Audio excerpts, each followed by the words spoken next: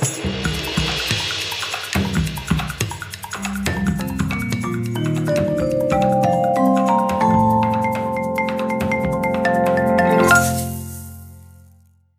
hi, everybody. I'm Cara Wildman, and this is episode 263 of At Percussion. With me today, as usual, are co-hosts, Casey Cangelosi. Hey, Casey. Hey, Carly. How's it going? Pretty good, pretty good. Glad to be back with power. That's an awesome day. And of course, Ksenia Komjunovic is also here. How's it going, Ksenia? Hey, Carly. It's going well, and we are so happy to have you fully powered back. Woohoo, no generator. And Ben Charles is here. How's it going, Ben? Hey, Carly, I'm doing well. How are you? Yeah, pretty good, pretty good. Carly, I enjoyed your little recital excerpts that you put on Facebook of some different pieces. Oh, thanks so much. Gosh, it was super fun to put together. But it was a strange way to present a recital as a YouTube playlist, because I just felt like the time happened that like, oh, it's going live now, and it's like, okay, people could be watching right now. Like, it's just. I guess I'll take a bow in my living room. Yeah. Well, I just wanted. You had a great corporal knockout. Right. Just like that was a golden 3 seconds. The best. I was gonna say for anyone listening, it's cool. Like when you're in grad school, you see people learn pieces, and really, I think we would all agree a lot of the pieces that you learn in grad school will be staples in your repertoire for the rest of your career. And like, I saw Carly learning Stuart Saunders Smith's songs 1 through 9. And I think more accurately, I saw Carly suffering through the difficulty of learning that piece. I remember she was like, I don't know if I can do it. And then she did, and it was awesome. And she's still playing it. So good for you, Carly. Hey, thanks, Ben. You know, thinking about learning that piece, the hardest part was probably learning how to snap my fingers. I couldn't do it before I did that piece. And also, I'm supposed to whistle in that piece. Also in Corporel, there's some whistling, and I never learned. Oh, and in Dressur also, I never learned how to whistle. I still can't do it. It's like every time I rework these pieces, I'm like, oh, maybe this time I'll be able to learn how to whistle. So I fake it. Very nice. It's real common, I think. Yeah, a lot of people can't whistle. I've tried like a lot. I've watched YouTube videos. I've asked like tons of people. Taken a course. I wonder if there's a MOOC for that. Anyway, well, thanks Ben for that. We're recording today on November 22nd, but this episode will be released on December 24th. So Ben, what happened in music history on December 24th? Yeah, so it was actually, I was looking for things not Christmas related, but Merry Christmas to everyone listening on release day. And I found a few things. One is that in 1781, there was actually the first ever promoted two-piano performance with Mozart and Clementi performing a piece by the Italian composer Giovanni Paisiello. And so that was maybe not the actual first, but the first time there was ever one promoted. In 1871, Verdi's Aida was premiered. And in 1971, this one's for Carly, Ricky Martin was born in San Juan, Puerto Rico. But then I was like, all right, let's steer into the skid here. It is Christmas Eve. So my music history item for Christmas Eve is in 1818 was the first ever performance of Silent Night. It was at St. Nicholas Parish Church in Oberndorf, Austria. And so basically this church had an organ, and it's on a river, and the river would flood. And over time, the flood caused damage to the river caused damage to the organ. And so a couple of days before, there was a group that was coming through town to perform like a Christmas pageant sort of thing. And they actually held it somewhere other than the church. And on the way back, the pastor for the church, Joseph Moore, was looking at the church and looking at the town, and he was just so inspired. And he thought of a poem that he had written a few years prior, and he asked the church organist, Franz Xavier Gruber, to write music for it to be accompanied by guitar instead of organ. So the first performance of Silent Night was actually on guitar, not organ. Silent Night was declared an intangible cultural heritage by UNESCO in 2011. Bing Crosby's version is the 4th best-selling single of all time. There have been various translations. One of the things I was curious to learn is that the line about so tender and mild, something about infant tender and mild, it actually more accurately translates to curly-haired kid, basically. And then let's see here, the church in Oberndorf was actually eventually destroyed by flooding, and they replaced it with something called the Silent Night Chapel. And then they made the church, I think it was like 800 meters away, something like that. But there is actually a 1-to-1 replica of that Silent Night Chapel in Frankenmuth, Michigan. And then one other funny little thing, in 1978, Alfred Schnittke composed a setting of it that caused a scandal in Austria because it's very disturbing and frightening in its character. And it's on YouTube with a little score follow along. It's like Bartok-ish, kind of creepy. So yeah, Silent Wow. Night, 1818. Wow, cool, Ben. Yeah, and if anyone's interested in reading the story without me stumbling through it, there's an article from Southern Nazarene University called "The Story Behind the Classic Christmas Carol, Silent Night." You can look that up. How come? This is what I learned from that, Ben. I've learned that we can have little tunes like that our whole lives and grow up with them and have them memorized, and then we can go to college as music majors and just like never even ask or care where this piece of music came from. Yeah, and there was like, I think it was something along the lines of like they actually didn't know who wrote the lyrics until I think it was 1995. They found a manuscript in the composer's pen that attributed the lyrics to the guy that wrote them. So yeah. Wow, cool. Very interesting. Well, and very timely, as I'm sure many people will hear Silent Night today on release day. Thanks, Ben. We wish you all happy holidays, no matter what holiday you are celebrating, and whatever it looks like this year may not be a normal holiday. But without further ado, I'd like to introduce today's guest. Cara Wildman is with us today. She's an accomplished percussionist, pianist, and bowron player from Dorchester, Texas. She's performed with Carolina Crown Drum and Bugle Corps, Celtic Thunder, and the Irish Memory Orchestra, and has performed in Puerto Rico and Argentina, Ireland, Canada, and throughout the US as well. In addition to earning her bachelor's and master's degrees in music education from Texas Christian University, Cara completed a second master's degree in Irish traditional music performance from the University of Limerick in Ireland. Welcome to the show, Cara. It's so wonderful to have you on. Oh, thanks so much for having me. Thanks so much for that lovely introduction. I'm blushing over here. Well, I'd like to start off, maybe you can tell us a bit about how you got into playing the bowron. What sparked your interest and how did you get started? Sure. Yeah. I'm actually from a very small town called Dorchester, Texas. There's only 105 people here.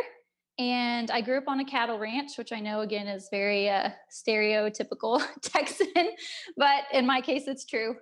That was always one of the first questions I got asked when I lived in Ireland. They're like, "You're from Texas. Do you have a horse?" And yes, I do have a horse.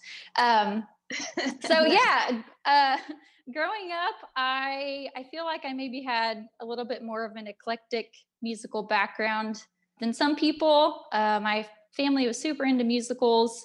So I can remember being really little and my dad had all the Rodgers and Hammerstein classics and we'd sit in the living room and watch those, listen to tons of country music, old country, Bob Wills, Asleep at the Wheel, Gene Autry. If any of our listeners aren't familiar with those guys, you should definitely check them out. And then some traditional music too. So my mom's actually a first generation American. Her mom's from New Zealand. And then both of her parents, my great grandparents, are from Ireland. So they left Ireland during the Troubles on a boat to New Zealand, and they met on the boat on the way over and got married. So I didn't grow up in, I guess, like a lot of Irish people, you know, would be out in the pubs every weekend playing music and things like that. So I wasn't doing that, but did have a lot of folk music in my life growing up. Did band in high school and college. And I loved the classical side of things. I loved orchestra, drum corps, percussion ensemble, like just so many new experiences coming from a small town and then getting to go to such a fantastic university and be exposed to so many other styles of music. But I don't know, there was always something I really just missed the folk music side of things. And I guess it was maybe 2012. We have a great festival here called the O'Flaherty Irish Music Retreat. And it's every October, usually in person, not this year because of the pandemic. But they have classes for all the Irish music instruments you could ever want to learn, plus singing and dancing. And so it's 4 days, and basically you go and take classes and have sessions in the evenings. And so that was my first year going, and Bowron seemed like the natural choice for me since I already played percussion, and I was hooked after that. So was that in 2012? Was that your first time playing Bowron? Yes, it was. Mm-hmm. Cool, cool. And you've accomplished it. If anybody hasn't seen Cara's videos, she's got videos on her Instagram and on her Facebook account. They're just super, super cool. She's great at it. Casey, I think you have something. Well, Cara, you said old country when you were talking about growing up listening to country music. And yeah, first and foremost, yeah, you're such a good Bowron player. We definitely are here. We're definitely here to talk about that for sure. Like, you're so good at that instrument. But I wanted to ask real quick, what's, for our young listeners especially, who maybe might not distinguish between country music and old country music? Like, I think it's cool you made that distinction. What's old country music? Yeah, so I guess when I'm saying old country, I'm meaning more Western swing. So if you're not familiar with Western swing, it kind of came about turn of the century and really took a lot of influences from other styles of music. So I guess one of the big characteristics is they took a lot of rhythms from the jazz bands in the day, hence the name Western swing. But there's also a lot of blues stuff. This book that I read recently said, like, if you listen to any Bob Wills, he does this sort of call in the songs. And someone even has attributed that to some of the mariachi music from around here. Yeah, it's a really unique style of music. It's great for dancing. I don't know if I said that at the beginning of this, but my parents are really fantastic dancers. So even before I was playing music, I remember them taking us when we were little out to the dance halls and learning how to dance before I could even play any music. And we'll probably talk about this later, but that's something I've been complimented a lot when I'm playing Irish music in my hornpipes, which they're very swingy. And everyone always says, wow, you have such a nice swing in your hornpipes. And I really 100% believe it's from growing up listening to so much Bob Wills and Asleep at the Wheel, because it's the same sort of hop in the Western swing as it is in a hornpipe. There's this Lyle Lovett song I used to walk my music appreciation class through, and I don't know, and they're always like, wait, this is country music? This isn't country music. And it's certainly not the oldest country that you're talking about here, but I don't know. I thought that was interesting you mentioned that. In my music appreciation class, one of the things we end up talking about is tuba and throat singing. And I was fascinated to find there's an old Texas country music singer from like the 1920s named Arthur Miles that actually did the same technique in his music. Just coincidentally, he wasn't listening. Oh, no way. Yeah. What's it called? Lonely Cowboy is the song he does it in. But Cara, I had a question actually also related to like folk music. To me, it's interesting, just the idea of folk music. I was not raised in an explicitly musical household. I mean, my parents enjoyed music, but they were not musicians, not dancers by any means. But when I think of folk music, I really think of like growing up steeped in the tradition. And it's interesting. It sounds like you were steeped in the tradition of listening, but then you actually started playing later. Do you think that, like, let's say me as an example, if I grew up as a Western percussionist and then I wanted to get into Irish folk music or something like that, would I have barriers starting as a 22-year-old or something like that? Wow, that's a really great question. I would say yes and no. I mean, I think it's definitely easier if you grow up in the culture, not because you have to be born Irish or born Cuban or born whatever to play a certain style of music, but you need to be listening to it, right? If you don't have those sounds in your head, then it's not going to come out in your playing.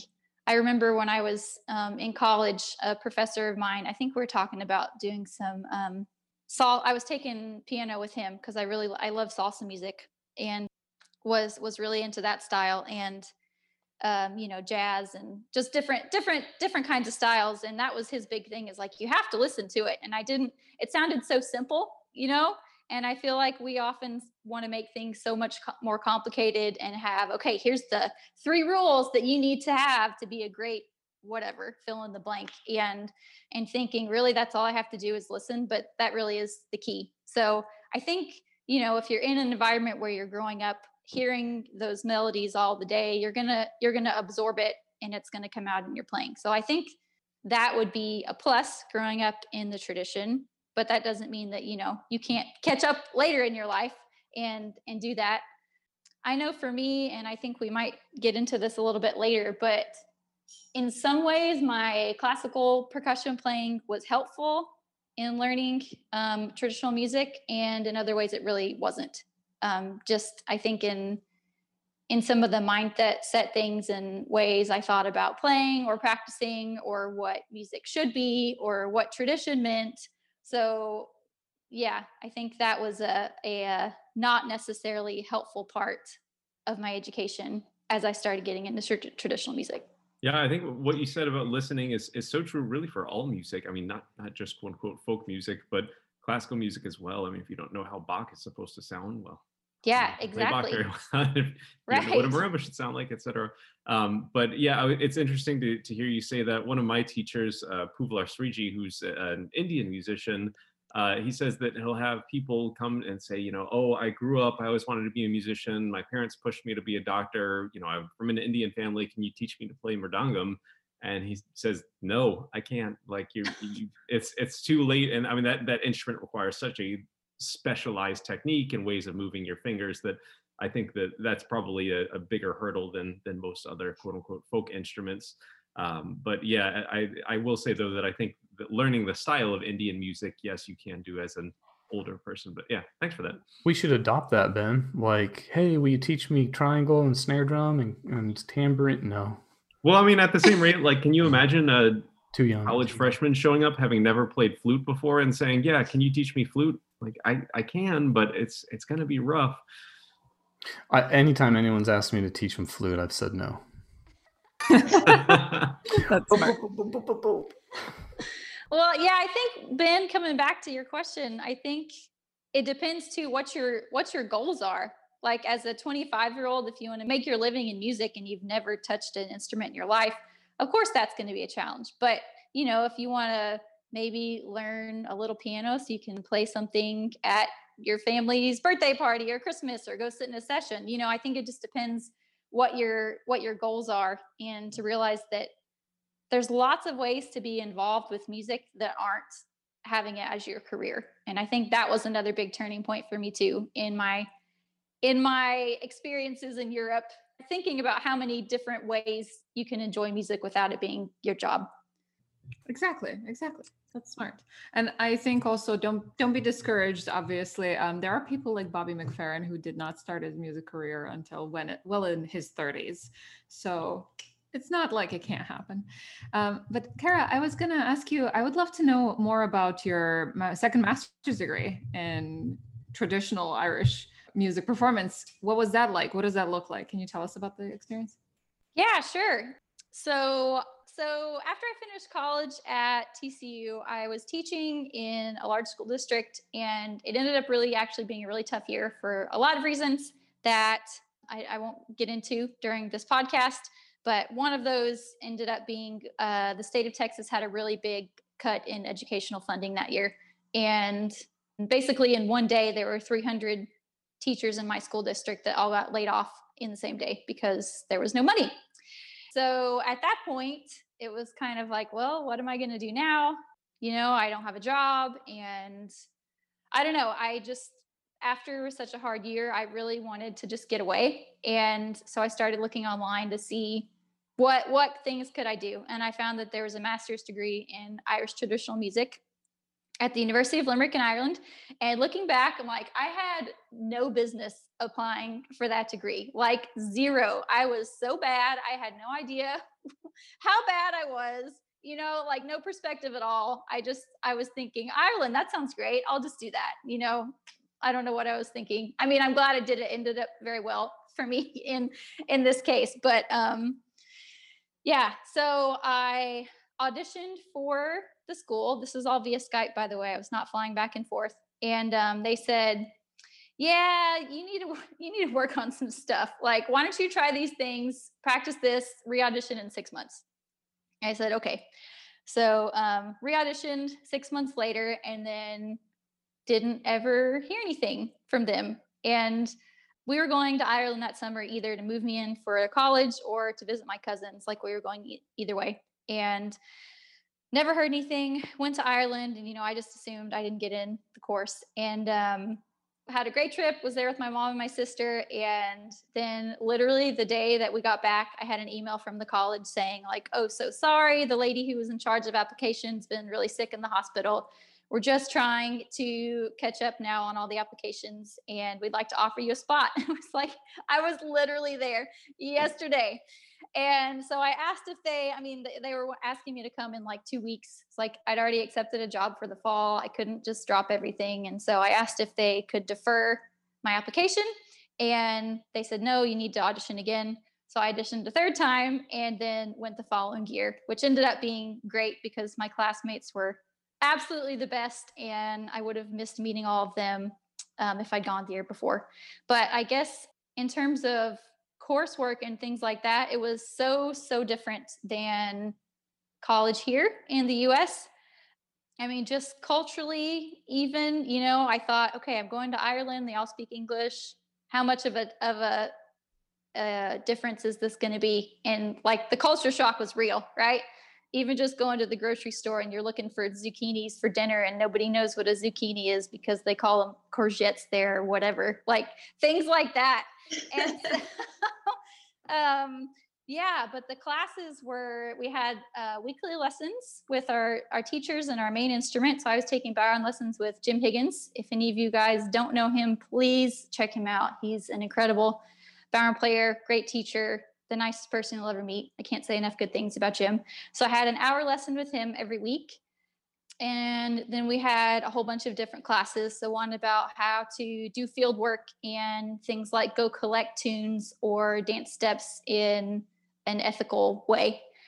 We had one called Writing in the Documentation of Practice, which basically they gave you a whole bunch of articles, and it wasn't just the musicians, it was the dancers and the ethnomusicologists and the ethnochoreologists and all the arts master's students in one class, which is another really amazing thing to get to meet with all those people and hear their perspectives. And they just sort of sent you the articles and said, okay, go read these and come back in 6 weeks and tell us what you learned. Do this project. I mean, it was a lot of sort of them being almost a catalyst for learning. So it was up to you what you wanted to get out of the projects and the courses. It was not really any of this like sit down in a lecture and receive information and then have an exam or something like that.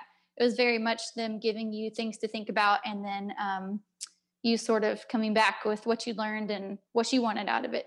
So that was a really different thing for me. I think you're already kind of into this, but Russell Wharton had a question on Facebook, and he wanted to know if you had a specific disadvantage as an outsider or advantage as an outsider. I think you already have been touching on it a lot. I was going to say, I bet you had to up your drinking game like quintuple or so. That was How did you know? Well, because I went there one time, and oh man, yeah, they basically kicked me out. I think it was an advantage that I knew how to read music. That was a big advantage, which I know sounds really simple. But lots of my classmates didn't read music at all just because they didn't need to. Disadvantages, I feel like in some ways, my classical sort of background, in some ways was a huge advantage. In some other ways, especially in the way I thought about things, was a disadvantage. Just because I think in percussion especially, we're so trained about this is the right way to do things, and there's this technique, and this is how you hit the instrument, and this is how to hold the sticks, and this is the way that you should interpret this passage or whatever. And so I spent a lot of time feeling almost like an imposter, like I'm an American. What am I doing here? Do I really have any business being here? Am I really going to be good at this instrument? Or are they just being nice to me because Irish people are really nice? That sort of thing. So it took me a long time to kind of get over that. And as part of that writing class I was telling you guys about, we had to interview some people about our playing and just say, what do you think my strengths are? Where do you think I could improve? And one of the questions that we had us ask were, do you think my background in whatever it was has helped or hindered me in this course? And there were only 2 baritone players on the course, myself and Colin Phelan, who's a dear friend and fantastic baritone player. I was interviewing him and I asked him what he thought about that. And he said, yeah, I think it's really hindered you because you're really worried about the right way to do things. And he said, you just need to play, like stop worrying so much. So I think in that way, that was a hindrance. It's so interesting to think about because we can, in conservatory training and classical training, get so obsessed with, I need to do this right and, the correct way, and it needs to be perfect and it needs to be, bulletproof. But it's a good reminder. I mean, not just in traditional music or jazz or other genres, but within the classical and classical contemporary genres too, like we need to enjoy what we're doing and we can't overthink everything. We still need to be involved in the real live music making that's taking place. So it's nice to hear you speak about that. Cara, I wonder if you'd talk a little bit more about what does traditional music mean to you, and you as a musician, and maybe some of the differences between tradition in folk music versus classical music. Sure. Yeah. And Carly, I know we talked about this a little bit yesterday.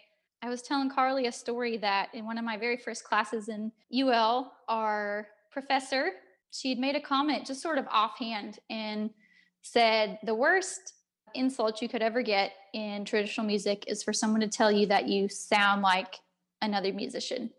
And I was shocked that she said that. I mean, almost almost disturbed. And just coming again straight out of a university program where you spend so much time doing transcriptions for a drum set or whatever, and you want to sound exactly like the person you're listening to, note for note, style, everything. And I was so like, I couldn't understand why she would say that. And I scheduled a meeting with her because I was so distraught over this comment that nobody else in my class seemed to think anything of. And so I went in and she couldn't believe that I was, this distressed about it. And she said, yeah, like, it's traditional music and everyone here, we expect them to have their feet sort of rooted in the tradition.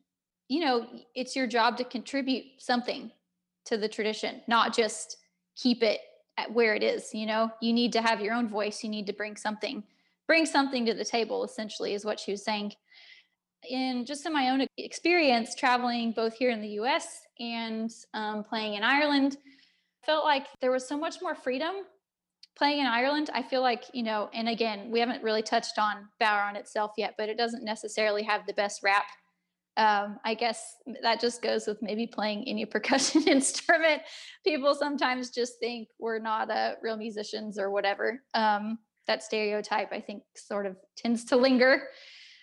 So yeah, it comes with Bowron too. But I didn't find that in Ireland. I'd go into a session and sit down and they were always super friendly and happy to have me, and been to some other sessions here in the United States. And I don't want to sound like I'm speaking badly of the US musicians, because there's been a ton of really amazing, friendly, welcoming ones. So generally it's great here, but a few, you'll run into some people and they just don't like Bowron players or whatever. And I think that, coming back to the tradition question, and I haven't done any research or talked to enough people, this is just my opinion at this point, but I think it would be a guess that American musicians, when people were having to leave Ireland because of the famine or the wars or whatever, they brought their music with them. And, that's something very precious. They don't want that to be diluted or changed or forgotten. So it's understandable why musicians who come here would be very protective of that, right? And I think that's a good thing. But I think it's also possible to be maybe too protective, and if that gets passed down to being, stingy or unfriendly, that's not necessarily good. So, Carly, that was kind of a long, windy answer to your question. I hope I got what you wanted to know. That and more. No, it was good, and it all ties together. I wanted to inquire a little bit more about these musical/cultural differences. You said that you suffered quite a culture shock, but I'd like to know, how did that relate to music a little bit more than, just traditional versus classical approach? Was there anything else that stuck out for you? Sure. I think the concept of time was a big one for me. European people in general are very laid back about schedules and meetings and things like that. And we even had, I think it was the first week of classes, one of our professors just sat all of us down and said, okay, Irish time is not the same as in other places in the world, especially not Canada or the US. So if we say 1 o'clock, then that could mean anywhere from 1 to 2. So just grab a coffee, whatever. So that was a big thing, is just learning how to kind of chill out and relax.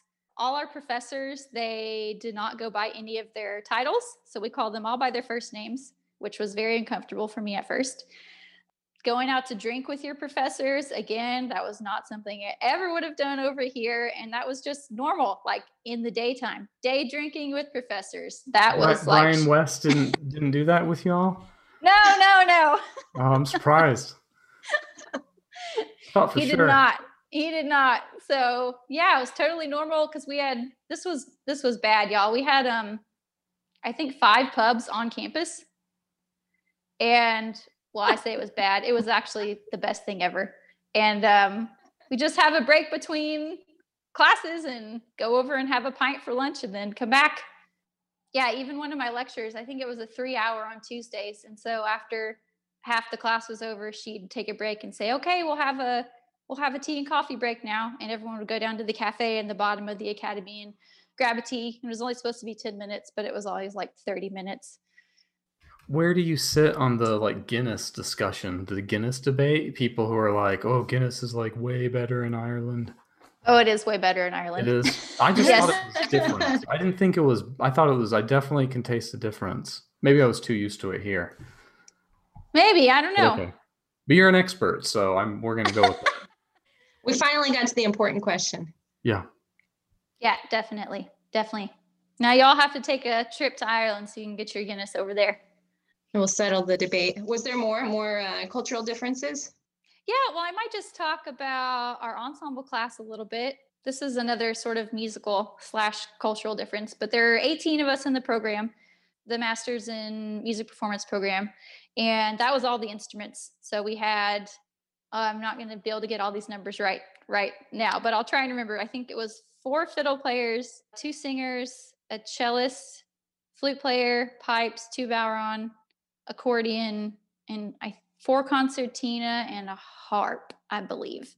So we were all in the same class together, and they split us up into 2 groups every semester for ensemble. It was just called ensemble. So 9 and 9. And I think they did this intentionally. They put weird groupings of instruments together. So usually you would expect maybe a few melody instruments, a bowron player, and then some kind of backer, whether that's piano or harp or guitar, somebody to play chords. And so my first semester, I think we had 2 fiddles, concertina, singer, bowron, and cello. And we're all kind of sitting there in this room waiting for class to start. And again, with the difference in time, 45 minutes later, the professor sticks her head in the door and she was like, you guys know what you're supposed to be doing? And we said, no, we don't know what we're supposed to be doing. And she said, okay, well, you have an hour-long performance at the end of the semester, and see you then, basically. So after that, we kind of just sat around, and somebody would play, oh, do you know this tune? This is a nice tune. And no, I don't know that one, or I like it, let me record it, so that because again, with the music reading, so everyone would record the tune so they could go home and practice. And so basically we would put together all these sets, and then we would have different people come in and listen to our sets throughout the semester. So one week we might have Karen Tweed, I'll say, she's a great piano accordion player, and she'd come in and listen to your stuff and say, yeah, I like this, I don't like this, maybe you should change this. And then we'd have about 2 weeks maybe to sort of rearrange things, fix what we liked. And then we'd have another person come in who would be on the totally opposite end of the spectrum. And so this would happen about 3 or 4 times throughout the semester. And so by the end, you just kind of feel like your brain's scrambled eggs and what are we going to play? And it was just up to you to sort of pick what your group liked, and then put together a performance and give it at the end and hope that everyone else liked it too. That's so interesting and so different from what we normally see. So structured in the US as far as here's your repertoire, here's how you're going to do it, and I'm going to check in with you once a week and tell you what you're doing wrong and what we need to fix and refine, and polish as much as possible. But at the time, did it feel refreshing to you to have that kind of approach, or did it feel kind of like, where's the ground beneath my feet? How do we put this together? Yeah, I would say both for sure. Definitely. I mean, it was very overwhelming at times, for sure. And then just, what do I play? You're so used to having music in front of you saying, do this exactly. And then to not have that was very sort of freeing in a way, but also terrifying. I will say, I mean, like, especially coming from Texas, which is like metronome state. I mean, like, I would imagine that in Ireland, they don't have the Dr. Beat cranked up. No, no, Uh, not at all. No, we did not practice with the metronome, but I feel like in general, just because the music's so rhythmic, I feel like most of their timing was far above average than most musicians you would meet. it's interesting to hear it because it seems like extreme, but man, the other extreme over here is really, there are some students and some teachers that expect to have like a really high power magnifying glass over every student. And it's like, man, no, you like, I'm not going to take your hand and do it for you. Like, I told you to register for these classes, and if you didn't do it, I'm not checking up on it. Like, I told you to do it, you didn't do it, man, you're screwed now. Like, but they, Right. but like, yeah, other teachers have, and students will have an expectation of like, no, you have to like hold their hand through every single little thing. It's like, no, I don't think that's good though. So somewhere in the middle, Yeah. Yeah. It's a balance. The problem look with at- drinking age in the US, sorry to interrupt, but this might be the most important topic of this podcast. The problem with drinking age in the US, because you can't tell that 18-year-old to go get a beer, figure their stuff out, and then come back 3 weeks later with everything figured out. But you have to walk them because you think they are too tiny because they can't handle alcohol. That's why Europe, creates people like Cara here. What does that have to do with alcohol? I'm confused. Because you can't drink under the age of 21. I know, but you shouldn't need to have a beer to, sign up for your classes. No, that's exactly what you need. That's exactly why students are better and more self-sufficient in Europe, because they go get a beer and then they drunk register for classes. It's way more interesting. They drunk register for classes. Yeah. I wonder how many people are going to go and do that for next semester after hearing start you a say movement. that, Dr. K. I think we're about done with Europe on this show. Just about. Well, Cara, I did want to make sure to mention, on top of being a wonderful Bowron player, you've also had international accolades, including winning the Senior Bowron Championship for the Limerick and Midwest Fleet Hannah in 2016, 2018, and 2019. Would you tell us a little bit about these competitions and what your experience was like? Sure. So basically, there's this big competition, and this all sort of grew out of, I'll back up just a little bit. Very super brief, condensed history of Ireland. They were not always a free country. They were under colonized by England for quite a long time. And during that time, there were a lot of laws about a lot of things saying, like, if you were Irish, you couldn't own property, or you were not allowed to be Catholic, or you couldn't speak the Irish language, and no dancing and no music, like all kinds of things. So they had their war for independence, I believe, in 1916. And so after they got their freedom, then there was a big push culturally to sort of revive the language and the music and the dance, and did all sorts of different government initiatives to help that along, so it wouldn't be forgotten after being stamped out for so many years. So one of those was Cultus. It's a music organization, and they started having different music classes. And I'm no expert on Cultus history, so if there's anyone listening, please feel free to correct if I misspeak anything here. I'm sure you can look it up as well. It's COMHALTAS, how you spell it, Cultus. But they had different competitions all over Ireland that culminated in the Fleadh na hÉireann, which is basically the All Irelands is what everyone calls it. So basically they have different competitions and different age groups for all sorts of instruments, singing, dancing, storytelling, whistling is actually a competition, lilting. They have duets, trios. The biggest competition of the weekend is the Cayley Band, which is a sort of a dance band for Irish music. So yeah, I competed in Senior Bowron, which is over 18. There's no regulations on who can compete. Basically, if you're over 18, you can compete. It doesn't mean it if you're a professional or not. Yeah, basically, I competed through the Midwest, would be my local organization. It was in, I guess, St. Louis that year. And you go and you play 4 tunes with a melody player. And if you get first or second in the competition, then you advance to the next round. And the rules are the judges don't have to place anyone first or second. So if you're the only one competing and they don't think you're good enough, they can just give you third place and that's it. So I got first in the Midwest. And then if you're in Ireland, you compete within your county. The next level would be your province. So when I was in Ireland, I competed in Munster. That would be my province. If you're in the United States, we don't have a provincial flaw because there's not enough musicians. And they take the first, again, top 2 from each province. And so basically in each category, in each age group, I think there's maybe 14 people that make it to the final round.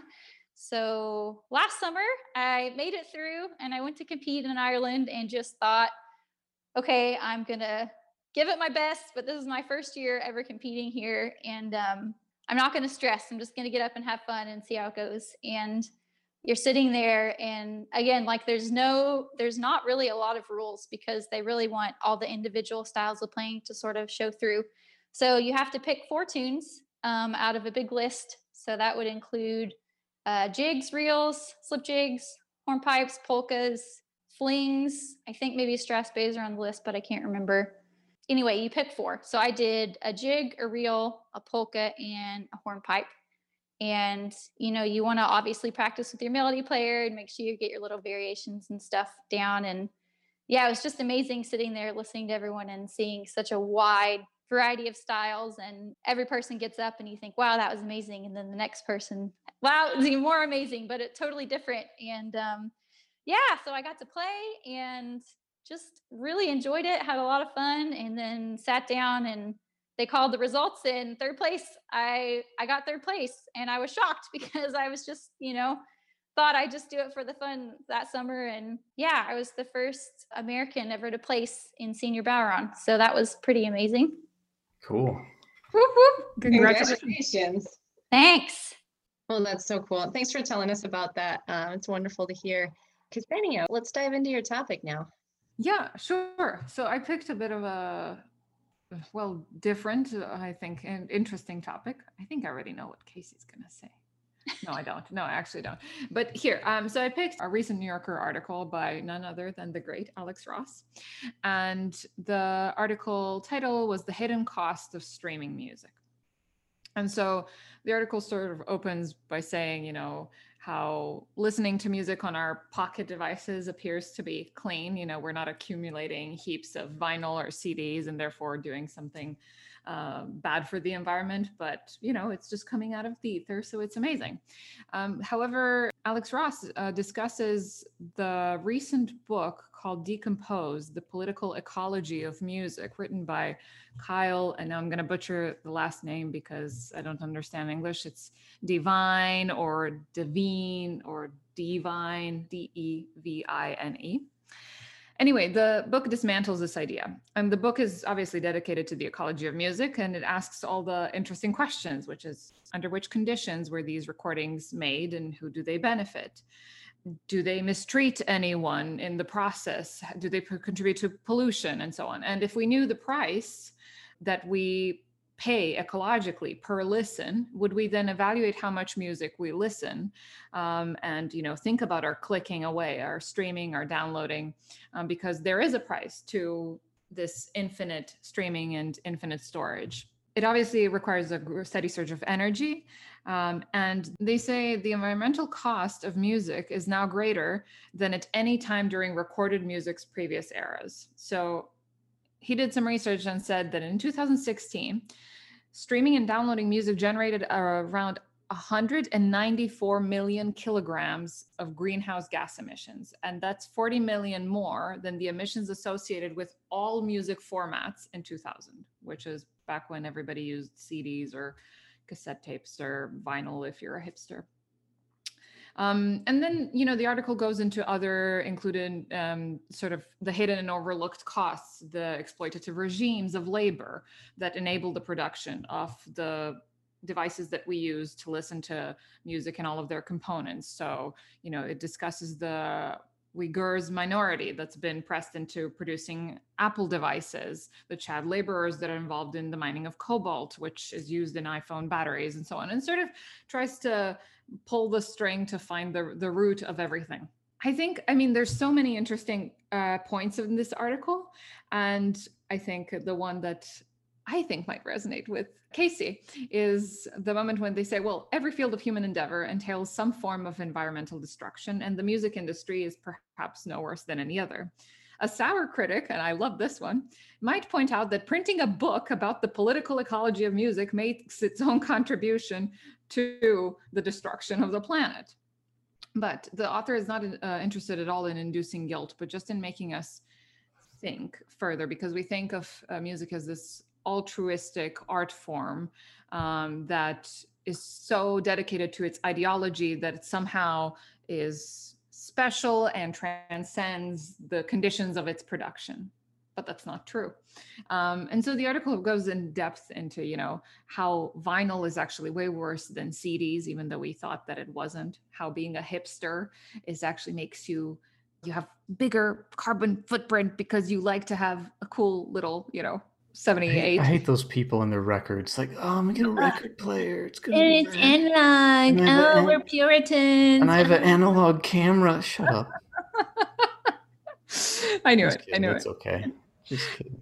Of course, but it's interesting because now you might ask, like, how come this contributes to, you know, pollution, for example? And obviously, in order to do all of this streaming, there's definitely material and hardwired network of fiber optic cables and servers and routers and so on. So there's this entire industrial reality that is invisible to us as consumers. So we might think that we are participating in a greener future or reality at the moment by simply choosing to stream and not purchasing plastic and so on. But that's actually doesn't seem to be true. So I was wondering to go around the room and ask this question. I mean, we've asked this of ourselves frequently in many other facets of life, like whether the food we get is, how is it sourced, or the clothes that we buy, or, you know, how much we drive our cars and so on. But do we actually think, you know, how these streaming services treat their clients, who works to provide for these services and how they're treated, and whether we should then again vote with our dollar and choose not to use them because they're not really helping too many people, but they're still greedy money grabbers. Who'd like to go first? Ksenia, I feel like you're always calling me out. Like, if you're not prepared for a topic, you're like, oh, I'm just going to agitate Casey and get a response. Was I not prepared? Did you just call me not prepared? No, just like, if maybe you weren't prepared, it's like, I know what I'll do. I'll just go the Casey route and just like bother him to get a rise out of him. No, come on, Casey. No, I thought that you would agree with this whole hipster thing and the whole, like, well, I did. Yeah, no, you're totally right about that. And I did. And I totally join you on that. I think greener is certainly correct. I mean, certainly it causes less pollution to play an MP3 than to play a track off a CD. And I don't know if you all remember Carbon Feed, that art project. Ben, you might. I presented this a long time ago back on the show. So this one's about tweets, and this is my contribution to the topic for the day. But you guys, this kind of might look familiar a little bit, and that is this thing called you can go to carbonfeed.org and check this out. And I presented on this quite a while ago. This was a little art exhibit that lived at JMU for a semester or so, half a semester in one of our galleries. So just watch this for a second. And if you're looking on YouTube, I've got a little video for you.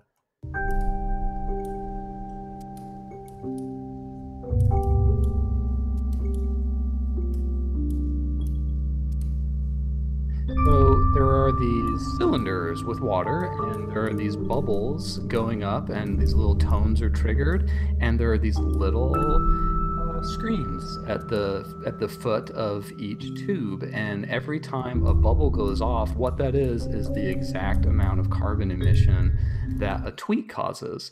So each screen is hooked up to a specific tweet feed, and they change them. You know, you can program them to be different feeds. So it's just to show everyone, like, every time a tweet goes off, there is in fact carbon emission.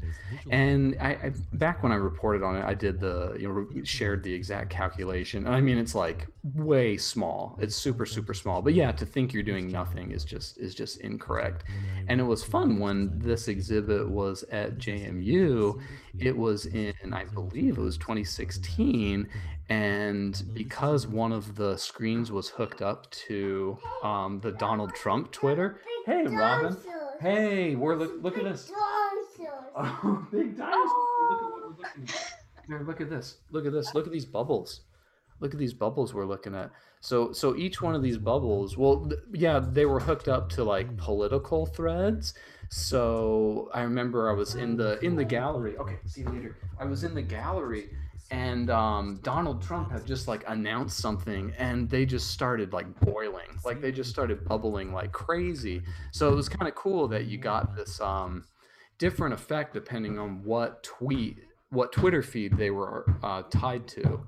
So again, just like a cool visual and really artistic, beautiful way to demonstrate like, hey, this is the carbon emissions precisely just to like a single Twitter feed. Yeah, that's crazy. That's crazy though. I personally think it's like, wait, of course it's better to stream or to download and like stay digital than it would be to have physical media.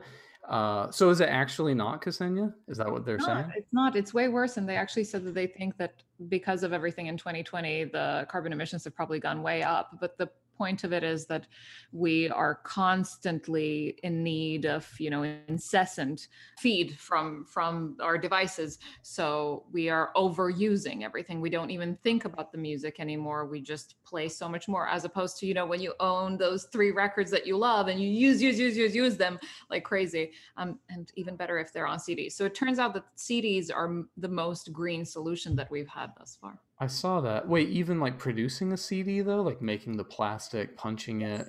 Yes, because especially recently they've been using more and more recyclable materials. So vinyl is extremely bad. CDs are better, but streaming seems to, because it allows for infinity, it produces worse carbon emissions. Ben. Cool. Okay. I think one thing Ksenia has kind of said multiple times here is that it's like I think maybe if we listen to MP3s the way that we listen to CDs, it wouldn't be as bad. But this easy access to it, that at any point you can play it, that actually can cause issues. I will say though that one thing that it didn't seem like they took into consideration is that a phone is not just an MP3 player. Or an iPad or computer or whatever. And so it's like, okay, but are you also factoring how many, how much carbon reduction there is from having books on these devices and not having to drive to a library every time I want information? So I think it's maybe, and it seems like the article kind of acknowledges that this is like a sort of self-made study. It's not like a scientific study. It's, back of the envelope math, as they say. So maybe it's not as grim of a picture as it points, but I do think it, I'm not denying the implications of the article. I do think it raises interesting points.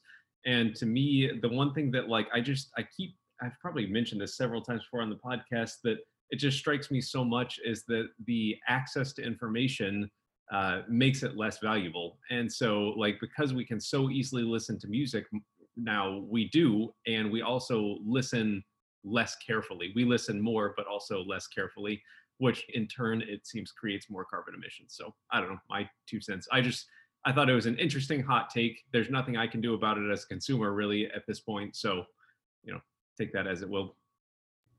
But you mentioned something about shower streams. Can you tell us? Yeah, one of the weird things that pointed out in the article is they said there was like a Spotify executive that said, they can track, and every day we have, I think it's 550,000 shower streams. Which, it's like, first of all, how are you tracking that? Are you listening for running water sounds on people's microphones, or it's just shower related playlist? What does that mean? But beyond that, I will admit, think about how many people would go put a vinyl record on to take a shower. Probably no one. Not to mention who has a record player in the bathroom. I see Casey nodding that yes, he does that. But other than Casey, who goes and puts on a vinyl album to take a shower? Whereas who has a Bluetooth speaker in the bathroom for, has that. I just meant I take the record in with me to the shower. Oh, okay. Yeah. Well, that doesn't create any carbon. Yeah, as like a friend, as like a comfort friend. You have to clean Robin has his rubber ducky. Casey has his It's Morris's Palter's record. Yeah, but I don't know. So I think there's that's an interesting, like, very clear example of how I'll call it over listen now. Yeah, exactly. Carly, did you have any thoughts?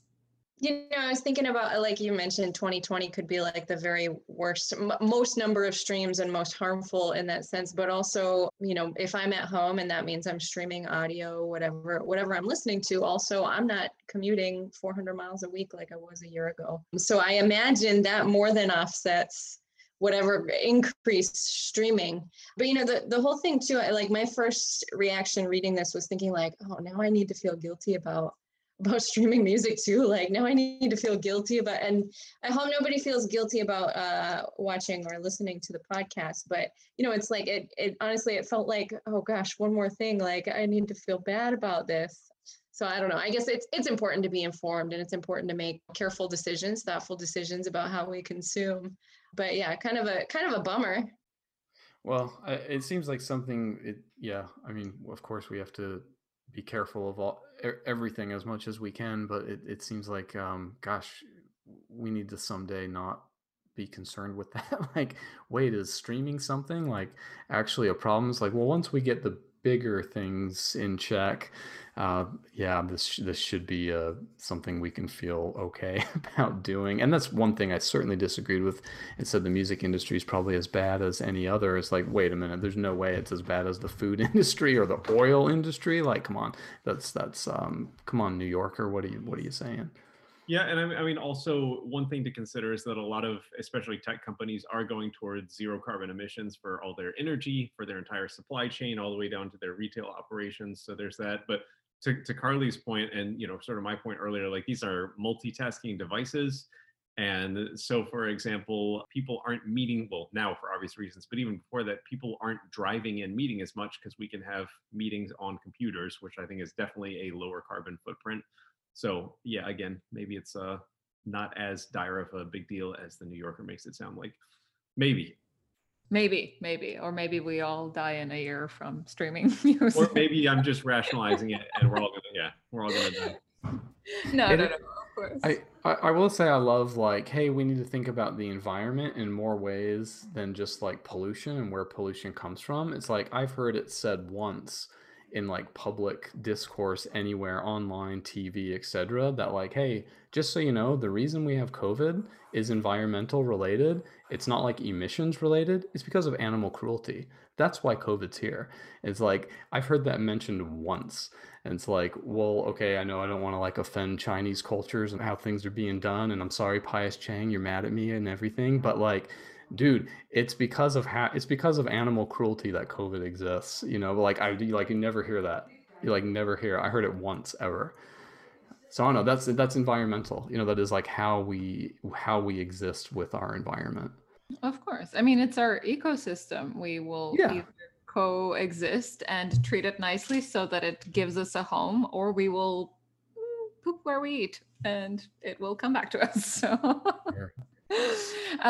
Cara, did you have a thought? Is this something that you've discussed over Guinness in Ireland, maybe, or you have some thoughts? Maybe not on the environmental aspects. I think most of what I have heard is about how musicians don't get any money from streaming services. So yeah. And that was another part of the article, was just like, certainly talk about that one too. Yeah. What do you think, Cara? Like, do you go on streaming services? Do you say no way? That's like a terrible deal. I actually don't, but I'm super old school, y'all. I still have a flip phone. So cool, good for you. Wow. But no, I like having CDs, just because if I'm going to a concert or something, I like to come back, with something that I can hold, and I like reading the liner notes, and I don't know, it just feels more personal. Maybe that sounds silly, but I prefer that. And it probably makes way more economic sense too. I mean, you go to a gig, you bring a stack of 20 CDs, and maybe you sell them all that night, and you make way more money than most others in our league could ever make on Spotify or iTunes. I mean, it's just, if I ever did it again, I wouldn't sign up for that. It's not good for us. I don't think, not a good deal for us. Yeah, I've heard great things about Bandcamp. If any of y'all use Bandcamp. Yeah, they seem to have a much better deal, and they treat their musicians a little bit better, certainly. But yeah, Spotify sucks. It's not a secret, Ksenia. You don't have to whisper that. I just don't want the Swedes to arrest me. Anyway, that's it. That's it from the grim topic from Serbia. Okay.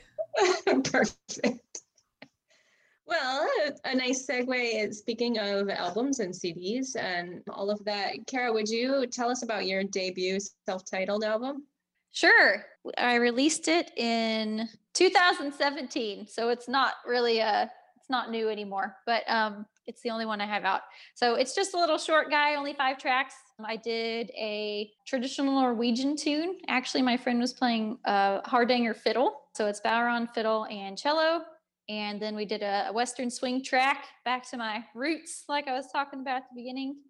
And then all the rest are traditional Irish music. So it's on my website if anyone's interested. Makes a great stocking stuffer, or maybe a birthday present, since this is going to air on Christmas Eve. I can't get it to you overnight, but maybe for another occasion. Yeah, it sounds really great. I listened to the one track on your website today, the first track, and yeah, I mean, it's just really, really nice. Yeah, Thanks. it's great. I was listening to, and some of my students got to hear it. They'd be like, "Oh, I'm getting set up, switching over to xylophone now." And I'm like, "Cool, check this out." Thanks, y'all. Yeah, it's super great. Go and check out Cara's website if you haven't already, and same with social media accounts. I was wondering, and I hope this isn't a super long question, and maybe you may or may not know, but like history of Bowron playing, like how did it develop that somebody said, yeah, we're going to do this with one hand, and we're going to play these really fast rhythms with one hand rather than like put the drum flat and play with two? It's like a percussion history, because it seems like we always have these like really crazy techniques in specific instruments that you would think you really would have to play with the instrument that way for so long before even discovering that were possible. I don't know. Do you know how that developed with Bowron? Technique wise, actually, I don't. I mean, I know a little bit of history about the instrument. Well, what they think is history. There's not much written down. From what everyone thinks, it used to be a farming tool back in the day. Huh. But as far as one hand, no, I actually don't have any idea. I'm going to guess because, so if any of y'all are from farming backgrounds, whenever you harvest your grain, wheat or oats or whatever, there's this little part around the seed that you don't eat called the chaff, and it's gross and hard and you don't eat it. So back in the old days when they'd harvest their grain, they'd put it out on like a blanket and beat it to separate the actual seed part that you'd grind up for your flour or bread or whatever from the gross part. And then on a windy day, they put all the seed in this instrument or farming tool and the Bowron basically, and like sort of go like this up in the air so that the gross part would blow away. But on the back, because it's lighter than everything else. It's lighter, so the grain would fall back down, and then the other part would blow away. But it had it used to have these sort of things in the back, like a crossbar for support, or the really old ones like the skin. They wouldn't make it just to fit the head. They would just pull the extra edges and tie them in the back. So that might be why they've only used one stick, is because you just hold it back here with the one hand. That's all speculation, Casey, on my part. I don't know. I'm just it's just so thinking cool. out loud.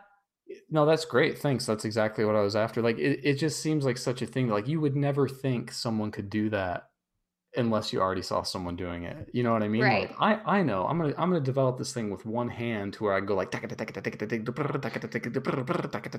like you would never think, oh yeah, we can do that unless you saw someone already doing it. So it's interesting. Yeah. Definitely a topic for further study for sure. I guess so, yeah. Anybody ever have that thought about four-mallet marimba? Like if that wasn't a thing, how does that seem natural? Like it's so obvious you hold one in each hand. Right. Yeah. That's another example, I think, you know, and I guess that's the thing, like it develops, but and I mean obviously that must be what Bowron did too, you know. I'm gonna say in both cases alcohol was probably involved. Yeah. Yeah, Ireland. Yeah, we're learning so much about Ireland today. Since you mentioned four mallet marimba, I like the the story about Gary Burton was just like, I mean, I didn't have anyone to play with me, so I had to be able to play chords. So I just kind of grabbed some more mallets, and that's how we started playing 4 mallets. That's crazy. It's crazy to think like, oh yeah, well, I'll just make it work. And I don't know.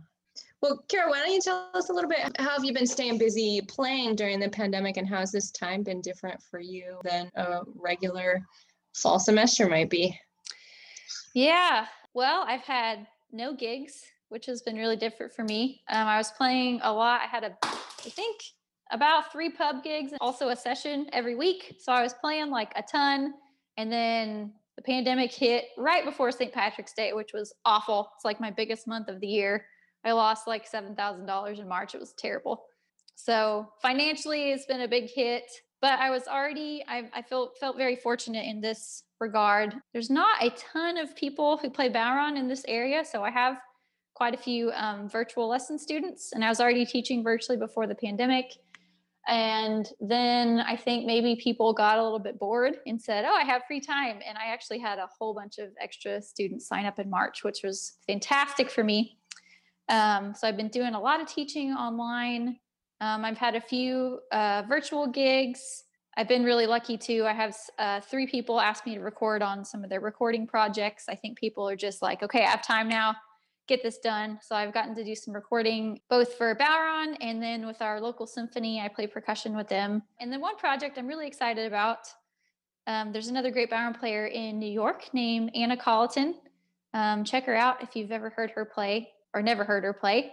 And just, I guess, probably start of the pandemic, we made a little short duet video together and everybody loved it. And we're actually writing a suite of duets for Bowron. And I'm doing the transcription. And also, if you guys follow me on Instagram, please go, because Anna doesn't use traditional notation whenever she writes stuff out. She kind of has created her own system, and it's based on fiddle bow notation. So lots of like down bows and up bows. So anyway, if you're on my Instagram, I did a whole little post about different Bowron players and the different notation systems they've invented, and hers actually is really beautiful. So anyway, we're making a suite now of duets for Bowron, and the idea is to write it out in traditional notation in case there are percussionists who want to learn it, but also with recordings in case there are any traddies out there who don't read music and want to play. So we're working on those right now, and I'm really excited about that. That's awesome. I look forward to hearing that and seeing it. It's wonderful. It's inspiring to see the different ways that people are coming up with creative projects, and how do we continue to do what we do and to work creatively and, make music even when every obstacle that could be is in front of us. So thanks for sharing that. I look forward to hearing it. Cara, thank you so much for joining us today. It was wonderful to hear about what you've been up to, and we will look forward to seeing y'all next time. Yeah, thanks so much, and Merry Christmas, everybody.